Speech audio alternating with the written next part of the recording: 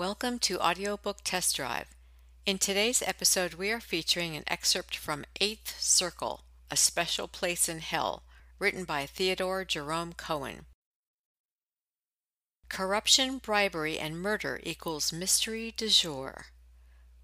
When the mayor of New York's grandson and the grandson's wife are murdered execution-style in their Tribeca apartment, NYPD Detective Louis Martelli and his partner Detective Sean O'Keefe are left completely in the dark.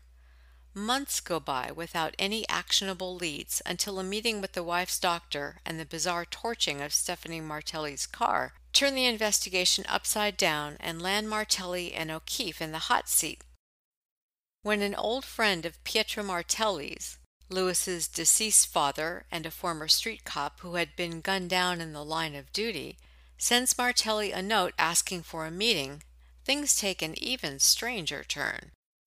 The evidence in this mob-driven case of political corruption, bribery, and murder pits the two detectives against their boss, Captain Hanlon, NYPD Commissioner of Police Eugene Fields, and his honor, the mayor. Can Martelli and O'Keefe survive this kind of pressure and keep their jobs, much less solve the case? You'll have to listen to Eighth Circle to learn the answers. And now for your listening pleasure, an excerpt from Eighth Circle. 1. I'm getting too old for this, thought NYPD homicide detective investigator Louis Martelli as he slipped behind the wheel of his wife's aging 2005 Buick. Sliding the key into the ignition, he flipped the switch, put the car in gear, and drove from the New Jersey motel where he had been playing cards to the entrance of the Garden State Parkway that led north toward his home in Brooklyn. Stephanie, his wife, and the girl he met in high school some 25 years earlier had left the radio set on one of the many New York rock and roll stations. Martelli, however, wanting a change, pushed the seek button until the radio settled on WRXP, the new country western station in New York. Just like old times, thought Martelli, as memories of Camp Udari, Kuwait, flooded into his mind. The music reminded him of William Bat Masterson, his old army buddy from Memphis, and the great music Masterson used to play on his CD player before the invasion of Iraq. Songs by Alan Jackson, Leanne Womack and Willie Nelson, Faith Hill, Dolly Parton, and others. He and Bat used to sit and listen to Masterson's CDs for hours at a time after a full day of flying Blackhawks on practice missions over the Kuwaiti desert. Martelli laughed softly as he pressed the accelerator to the floor. The Buick first hesitated and then jumped on his command. It was 3:45 a.m. Fortunately, it was early Saturday morning, and while Stephanie would understand his wanting a poker night out with his old war buddies, it still was a pretty late night, as nights out go. "What are you laughing about, Lou?" Martelli could hear Masterson's voice in his right ear, the ghost passenger in the seat beside him. Lou bit his lower lip. Bat never made it back from Iraq, he remembered. I wonder whatever happened to his wife Sherry and their two boys. Masterson always was the first one in line for mail call, but the men never knew whether it was because of the sexy perfumed love letters he got from Sherry or the country western CD she included with every letter. "You were the lucky one, Lou," Masterson reminded Martelli, as if Lou needed reminding. Martelli had been aboard a Black Hawk helicopter that was shot down, a result of friendly fire, some thought, during the April 2003 invasion of Baghdad, a part of Operation Iraqi Freedom. Now, with the help of a prosthetic leg, he walked with a slight limp. He worked for NYPD under a special waiver issued by the mayor. "Hey, you're right, Bat. At least I'm alive. That's more than I can say for the pilot and co-pilot." He never talked about the fact that he lost his leg attempting to save them.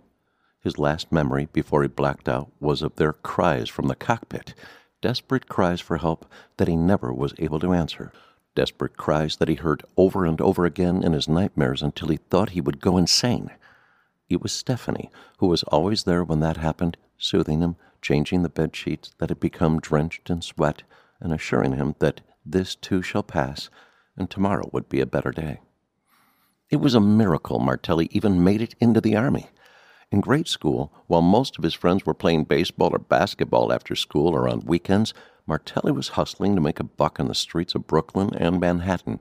with his father, Pietro, an NYPD street cop, working long hours on the force and his mother taking odd jobs to keep the family in groceries. The boy had little in the way of supervision at home, day or night. It wasn't long before he was running numbers for local mobsters, hustling cards, working as a thimble rigger of a shell game on Broadway, picking pockets on the subway, and in general heading for a life of crime, if not a long stay in prison, courtesy of the New York penal system. Given the younger Martelli's behavior throughout his high school years, it should have come as no surprise when, immediately upon his graduation from high school, Pietro drove him to the Army recruiter's office and helped him enlist. If anyone were to ask Lewis today, he would tell them with that one act, his old man saved his life. Still, those years on the street served the detective well, and when it came to cards and other games of chance, as well as to reading people, there were few who could be called his equal. Martelli laughed again.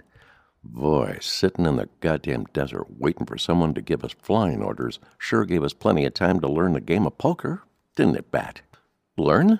Responded Masterson. All we learned to do is cheat, for God's sake. I don't think we ever played an honest game. It was true.